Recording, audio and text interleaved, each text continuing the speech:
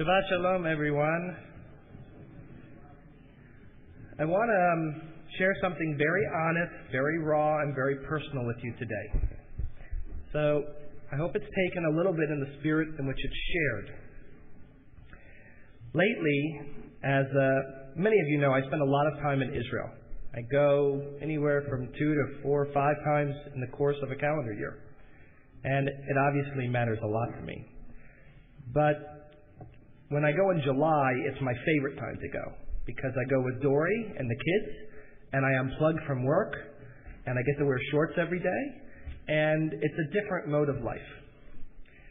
And inevitably, once we get to just around the halfway point of our time there, I start to change. Dory notices the change. And she notices I get a little bit more melancholy or sad or frustrated. And she knows what's going on. She knows that I'm anticipating leaving and how hard it is for me to come back from Israel here. And when we're in Israel, Dory and I go out at least 4 or 5 nights a week, just the two of us, even after we go out with the kids, mainly because it's our time away and also because babysitters are a third of the price there, so we capitalize on it. And always that second half of the trip, we have the same conversation over a cappuccino in some cafe overlooking the old city every night, which is, what's it going to take for us to make Aliyah? What's it going to take for us to one day really choose to go to Israel?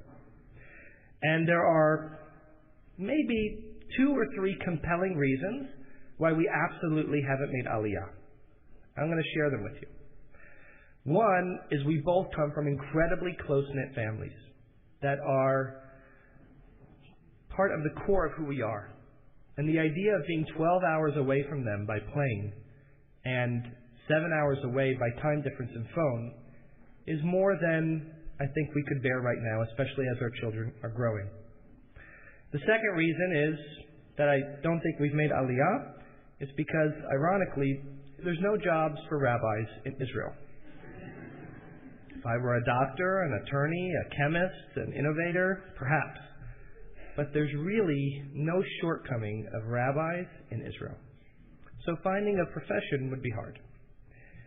The third reason is the personal, raw reason I wanted to share with you for a minute. And that is, it would be very hard for me and for Dory to make Aliyah, knowing that in doing so, our children would have to serve in the army. And in particular, our boy would have to be in the armed military and would be really probably on the front lines. To do that is a sacrifice that I don't know if we're ready to make. Now, my boy is 4 years old, so we're talking something that would be 14 years from now. But I don't know if we're selfless enough to make that decision. I share this very personal and very raw story with you because of something that happens that transcends last week's Parsha and this week's Parsha, that has to do with that notion of selflessness, of giving up of yourself.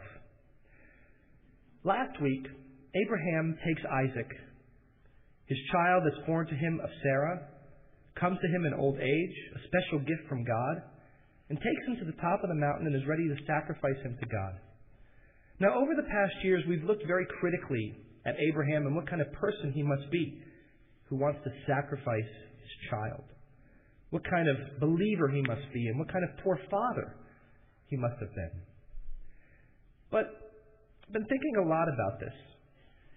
And if we wanted to look at it through a different lens, through a changed angle, which the Torah really wants us to do by rereading the same stories every year, perhaps what it's telling us is that God wanted Abraham to take the thing that mattered to him more than anything else, more than his own life, and that is his child's life. You see, if someone told me that we were going to make Aliyah, and you, David, would have to go into the military, but your children wouldn't, that'd be a no-brainer. I would talk to you about the first 2 issues that are problems for me. The third one wouldn't be one.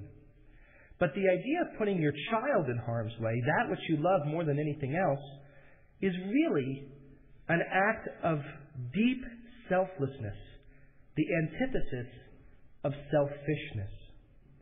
And perhaps what the Torah is trying to get of us, because I think if we wanted to look positively and giving a meritorious view to Abraham, that he is a pretty selfless character at times in the Bible. When he is making the plea to God at Sodom and Gomorrah, begging for him to redeem this town, find it worthy of not destroying it. What happens? What do we see? We see an Abraham who fiercely battles on behalf of the people, selflessly, begging for God. And perhaps when God says, take that which matters to you, maybe part of the dialogue was, no, God, I'll sacrifice myself to you. And God says, that's no sacrifice. That's not something bigger than you. Today, in the land of Israel, it's hard for us to imagine what it means to care for something more than we care for ourselves. It's a hard notion to consider. Hard notion what it means to really make sacrifice.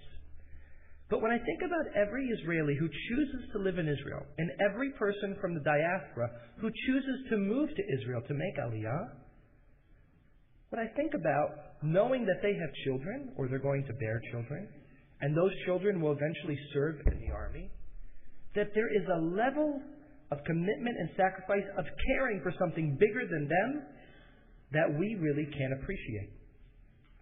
This is not in any way to put my parents down. It's a praise of them and their love for me. But my brothers and I were all born, they were born in the 60s, I was born in the 70s, all during the time of Vietnam. My father's from Winnipeg, Canada. My mom's from Michigan.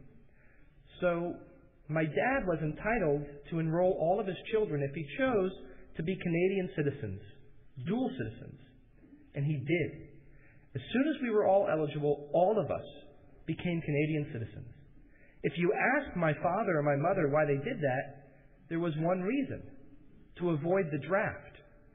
Should their kids get older and there be another draft, we wanted to have a way to legally avoid it by being able to just move to Canada. It's the antithesis of Israel.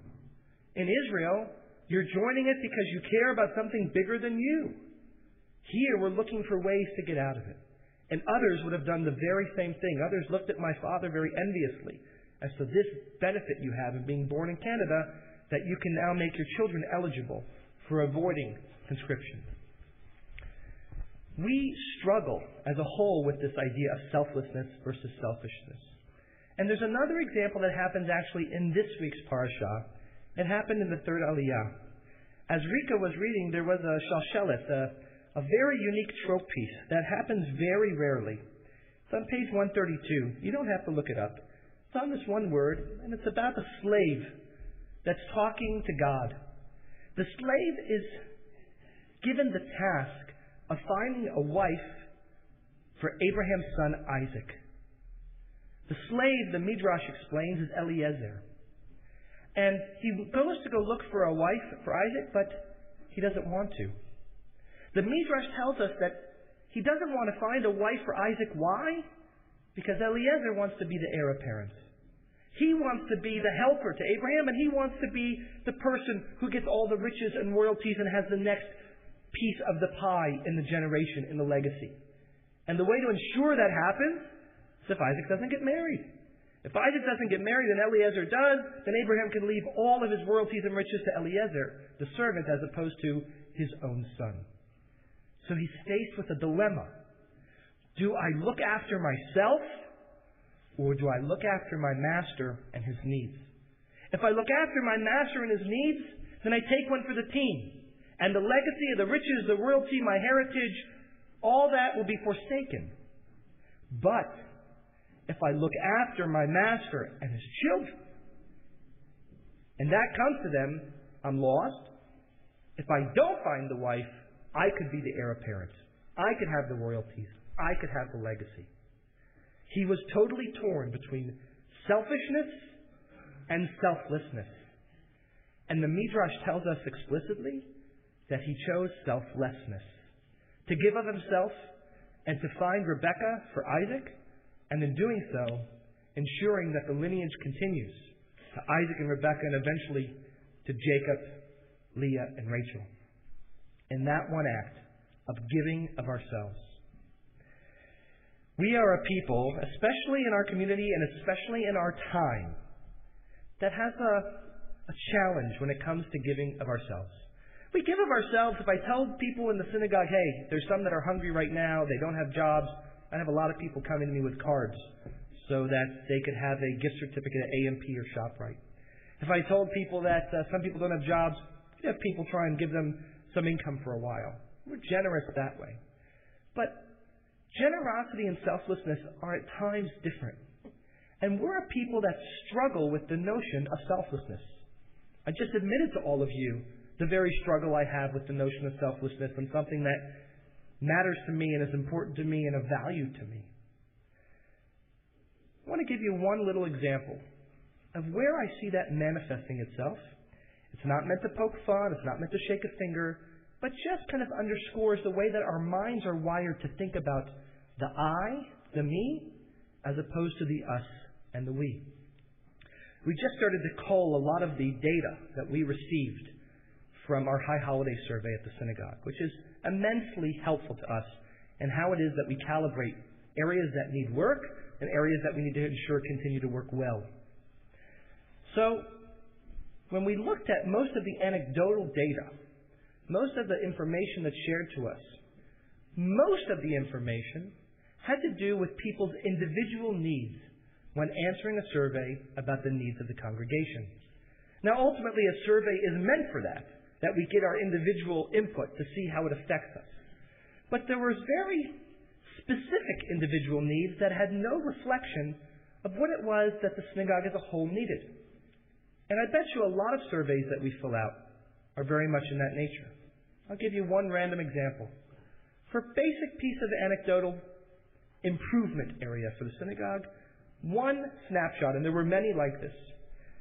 We have Yizkor way too late because I have to go to Westchester for breakfast and I can't make it in time. We need to move Neela earlier.